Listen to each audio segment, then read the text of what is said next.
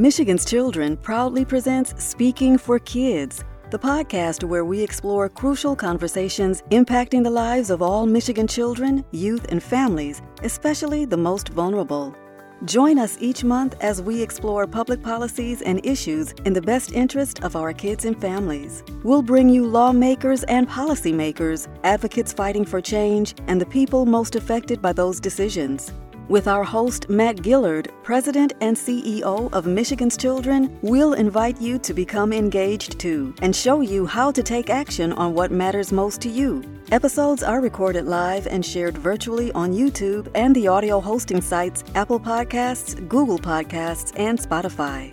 Welcome back to Speaking for Kids, the podcast from Michigan's Children. I'm Matt Gillard, your host and the President and CEO of Michigan's Children. We're recording this episode on May 26, 2022.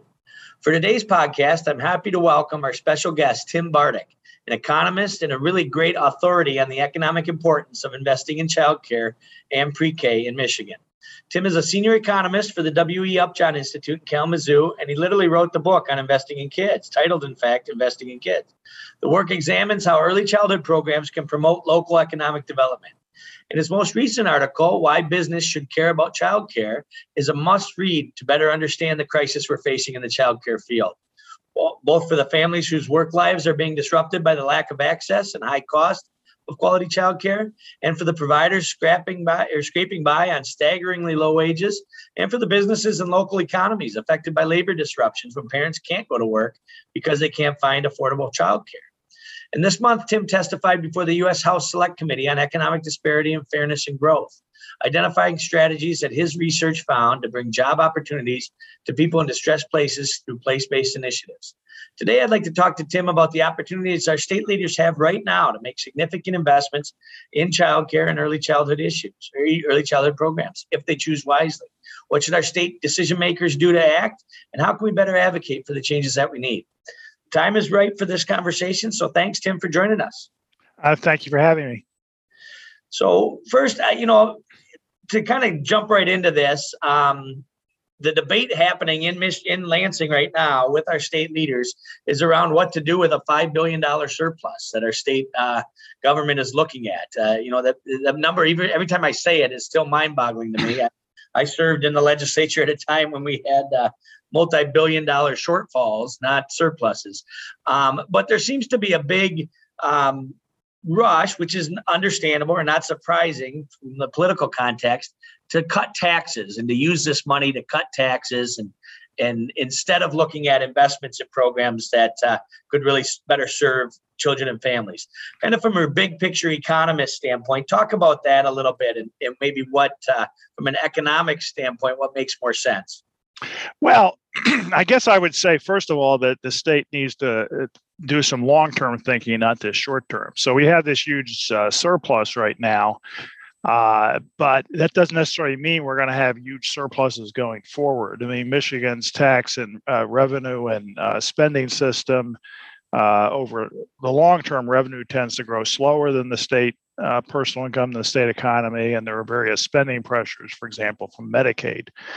So I do think people need to be cautious about trying to assume that we're going to be running $5 billion surpluses for the next 10 years. That's not the situation. And so it does seem to me certainly foolish to simply give away the money on permanent tax cuts. And the other thing of tax cuts versus spending, I would really focus on things we could characterize on the spending side as investments, particularly things that the dollars would have to be more upfront and less over the long term. Not that we can't do some stuff long term, but if we can focus on things that are short-term investments. So I think one of the challenges I think that people in early childhood need to think about is, what are some things we can do now to position the childcare and preschool sector to be better able to provide services long-term that might be considerable costs now, but have a lesser budget impact down the road, because this budget surplus is not permanent. And I think policymakers need to take account of that. Yeah, I think you're absolutely right. And there has been, we've been trying at Michigan's Children to lead some discussions along these lines, particularly when you look at childcare. I mean, we have a huge infrastructure problem around childcare here in Michigan.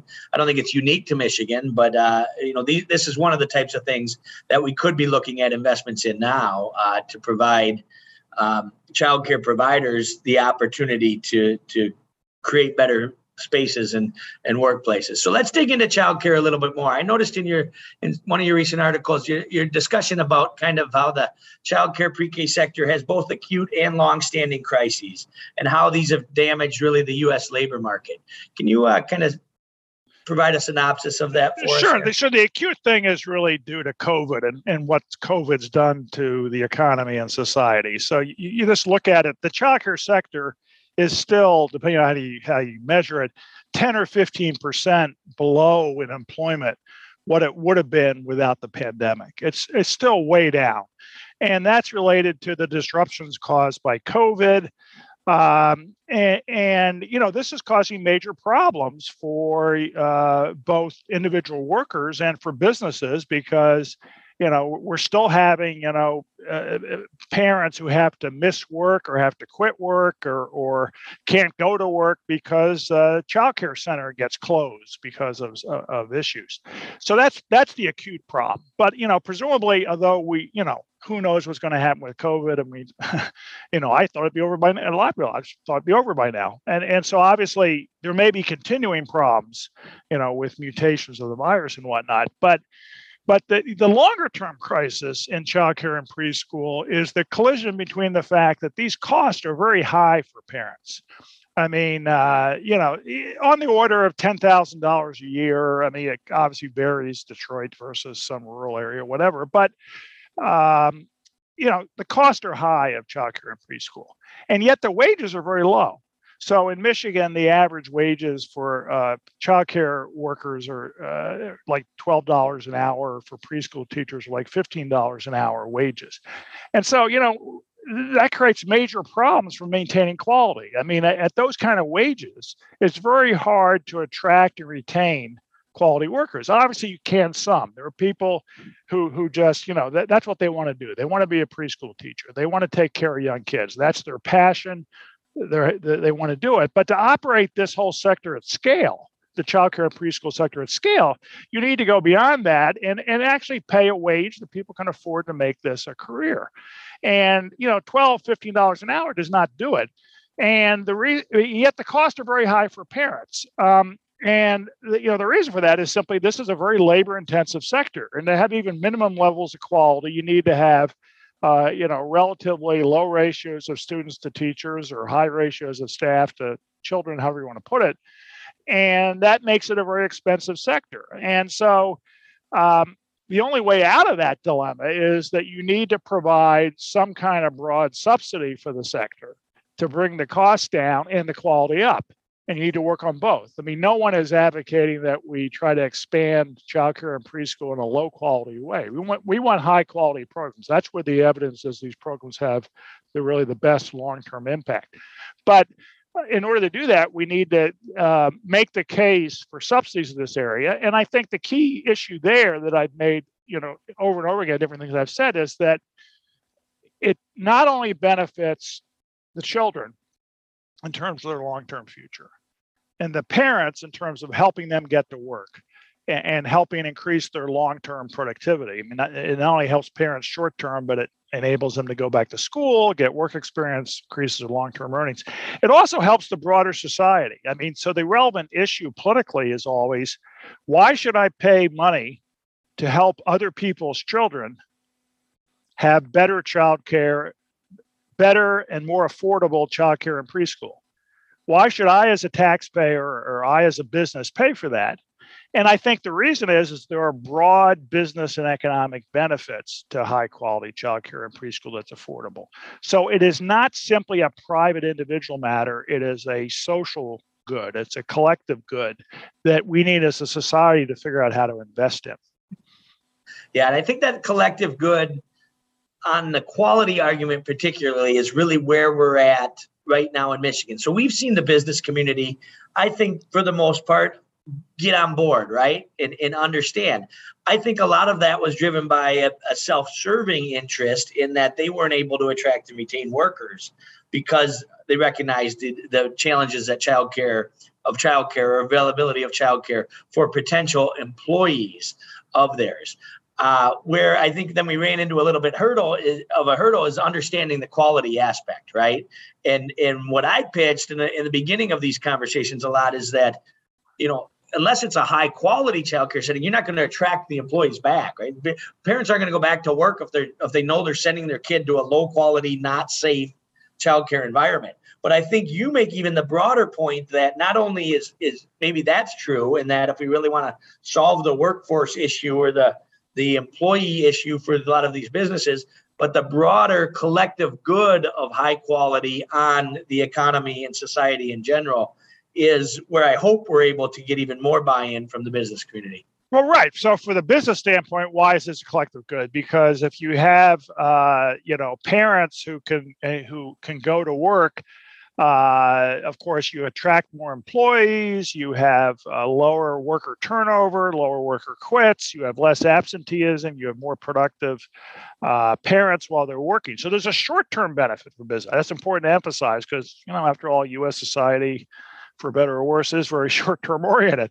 And I think it's mostly for worse. We need to have a more long-term orientation. But then on the long term, of course, children, we have a lot of research that high quality childcare in preschool significantly increases not just long run educational attainment and things like test scores, but also whether people graduate high school, whether they go to college, where they get a job, or whether they get involved in crime or not. All these things are affected by these programs. So the long-term productivity of the U.S. economy depends on that. And one of the key points is there are huge spillovers from that. I mean, one thing that I think is overlooked in how people think about the economy is my productivity depends in part on the productivity of my coworkers. So even if I don't have kids, I don't want to have kids. Which is personal choice. Why do I care about whether or not other people are investing in their kids? Well, part of it is, or maybe I can afford to send my kid to a great private preschool. So why do I care whether other people can send their kids to preschool?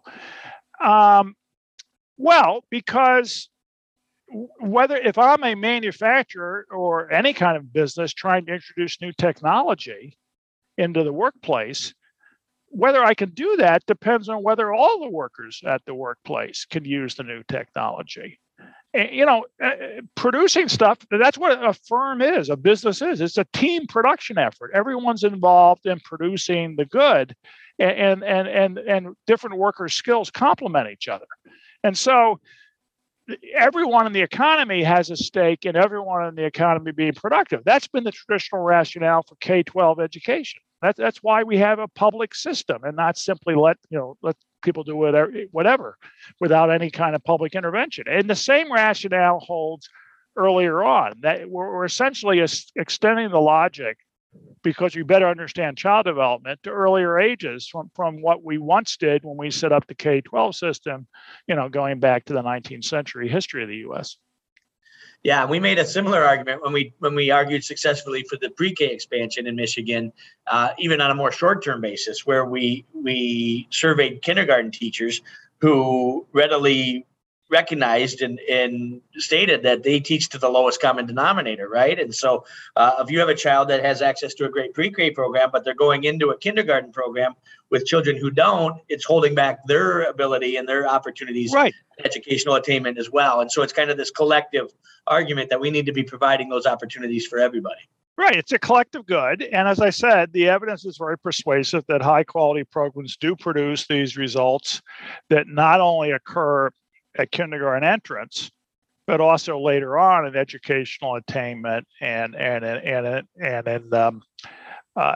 other life outcomes, higher earnings as adults. I mean, the kids have higher earnings as adults, they can contribute more to the tax system, less likely to be on welfare, et cetera, et cetera. And of course, in the short term, in addition to that, the parents are more likely to work. And I think one thing to emphasize is that there really is very concrete evidence of this, that, for example, Washington, D.C. has universal preschool for 3 and 4 year olds.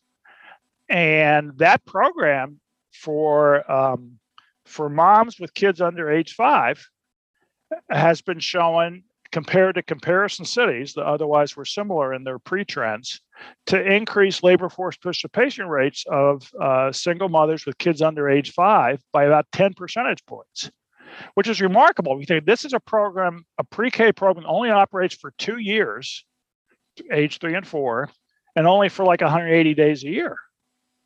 And that program raises labor force participation rates by 10 percentage points. So the implication is that if you provided childcare, if you provided preschool and childcare not for 180 days, but for the full year, and not just for age 3 and 4, but for 2 and 1, it would have even larger effects on whether parents can participate in the labor force.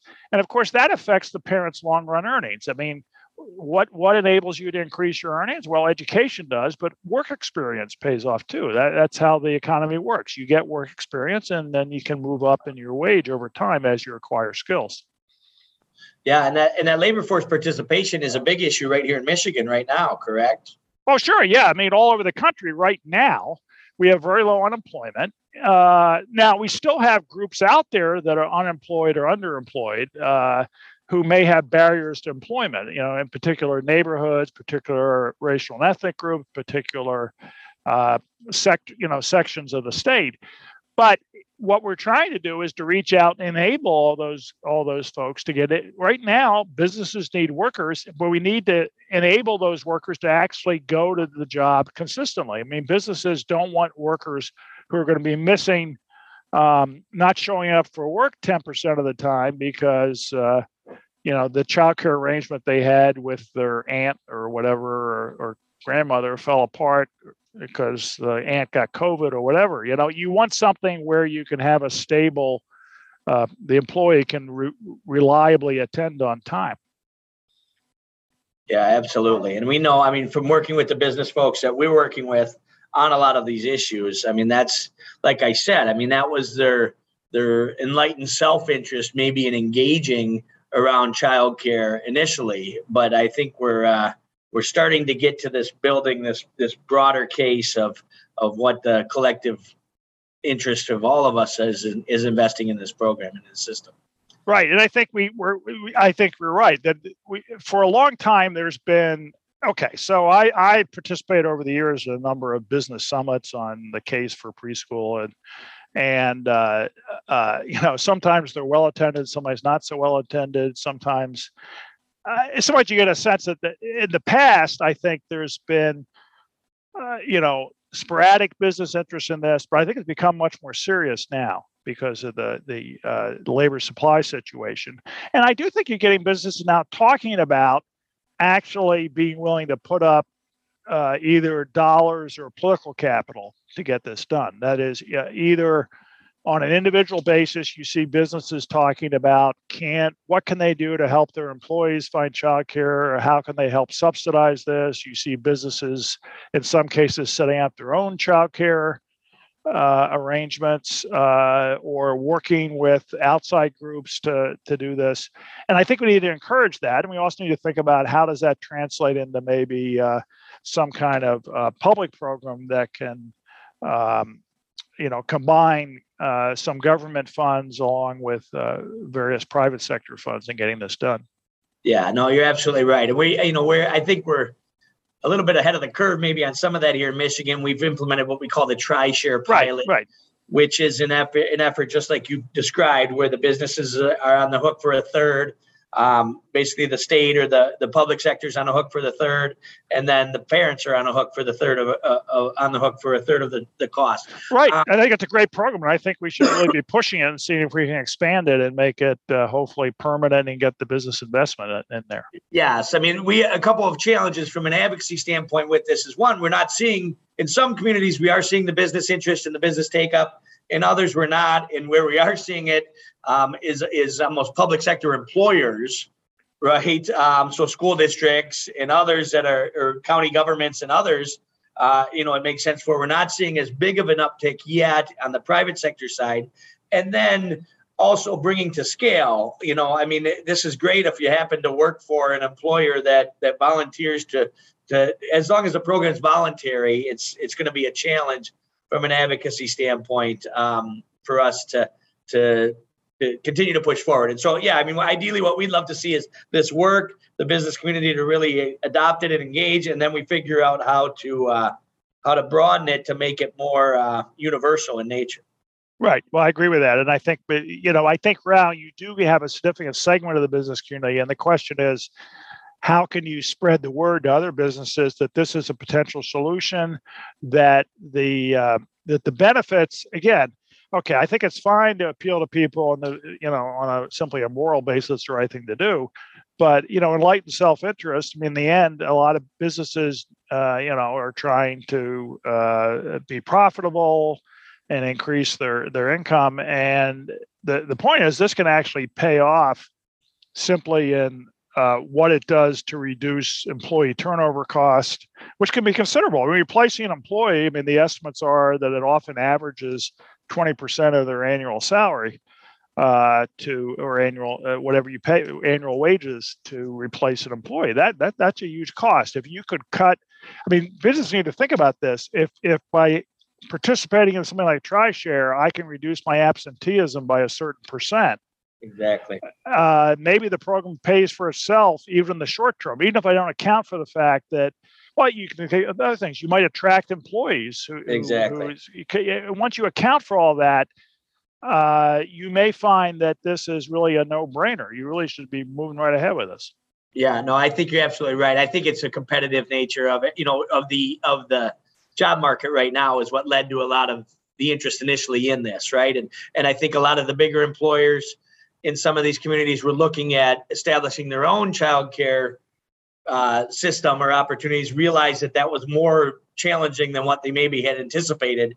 And so this was a more attractive model, working with existing childcare providers in a TriShare type situation where they are still on the hook. And no, I think it's a great, it's a great pilot at this point. We're expanding it slowly now, and I think there's some real promise there. And hopefully we can continue to build that case from the business side so that we can more formalize this and make it universal moving forward. All right. Well, Tim, anything else? I know we covered a lot here in a relatively short time. Anything else from your recent work that you want to highlight for people to think about? Well, I think the key thing, again, I just want to come back to the key point, is that we need to somehow change the mindset on this so that it's not simply viewed as the parent's problem. And we recognize that society as a whole has a collective interest in helping enable parents to participate in the labor force or go back to school or all the things that high quality childcare and preschool allows the parents to do. And that society also has interest in making sure all kids develop. And if people say, well, this wasn't the way things were done when I grew up, well, the reality is we've learned a lot about child development. And we recognize that a lot of things happen before kindergarten that strongly affect child development, and that many of them can be facilitated by preschool and childcare centers where kids acquire a lot of social skills.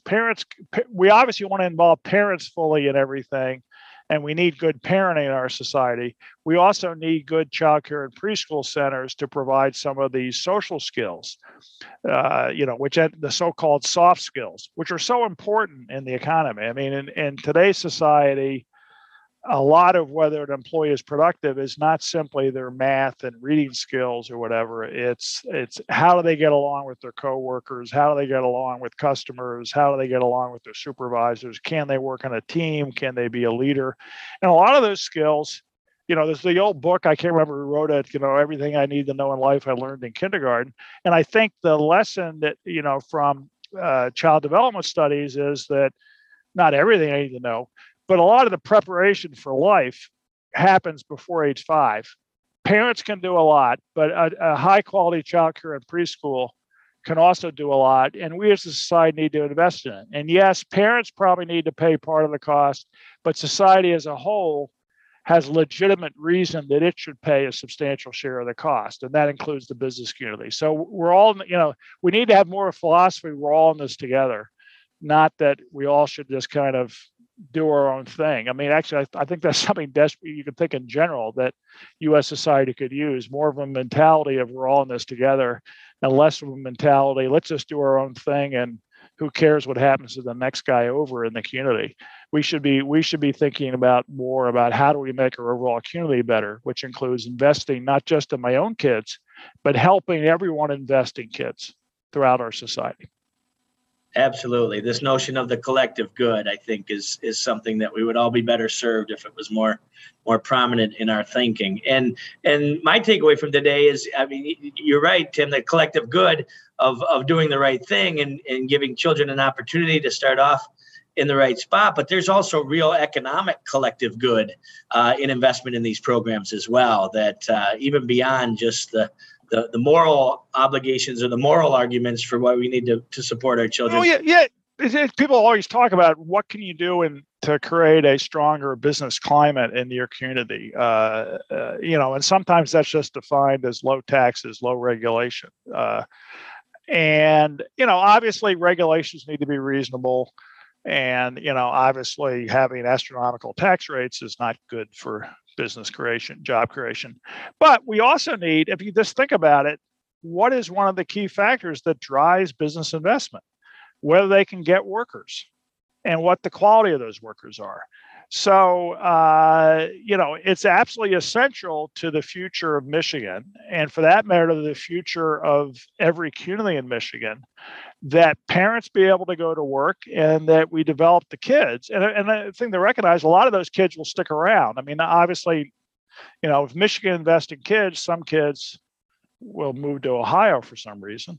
I don't know why, but they might. And of course, Ohio would invest in kids. Some kids move to Michigan. But the reality is, half of all Americans live within 30 miles of where they were born.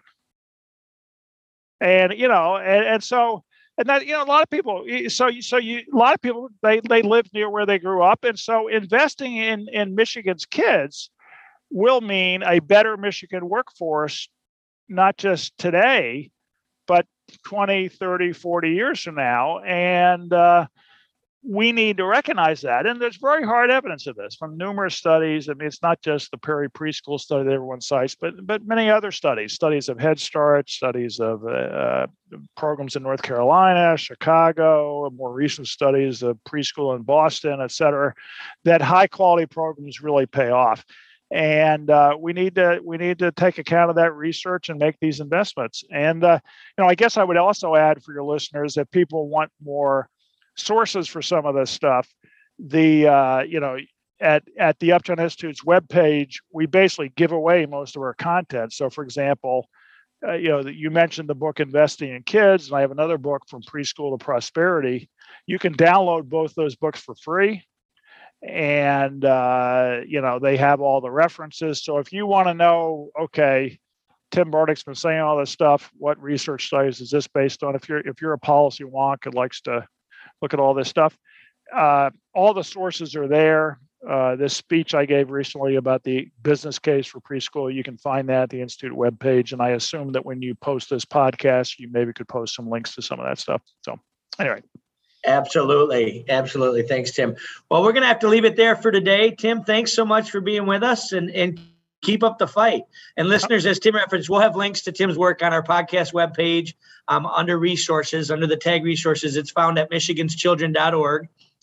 Thanks again for being here. And please download the app for Speaking for Kids to catch other monthly conversations of interest to you and to Michigan's children, youth, and families. Thanks and have a good day. You've been listening to Speaking for Kids, the podcast for Michigan's children with host Matt Gillard. Thanks for joining us. To explore these and other issues relevant to our state's children, youth, and families, and to build your advocacy muscle, go to our website at www.michiganschildren.org. You'll find links and news about past and future podcast topics under our Resource tab and action alerts under the Take Action tab. Find and like us on Facebook and Twitter. Terry Bannis and Stephen Wallace produced this podcast. Contact them with your questions and ideas for other topics. Michigan's Children is a nonprofit advocacy organization, an independent voice working to reduce disparities in child outcomes from cradle to career through policy change.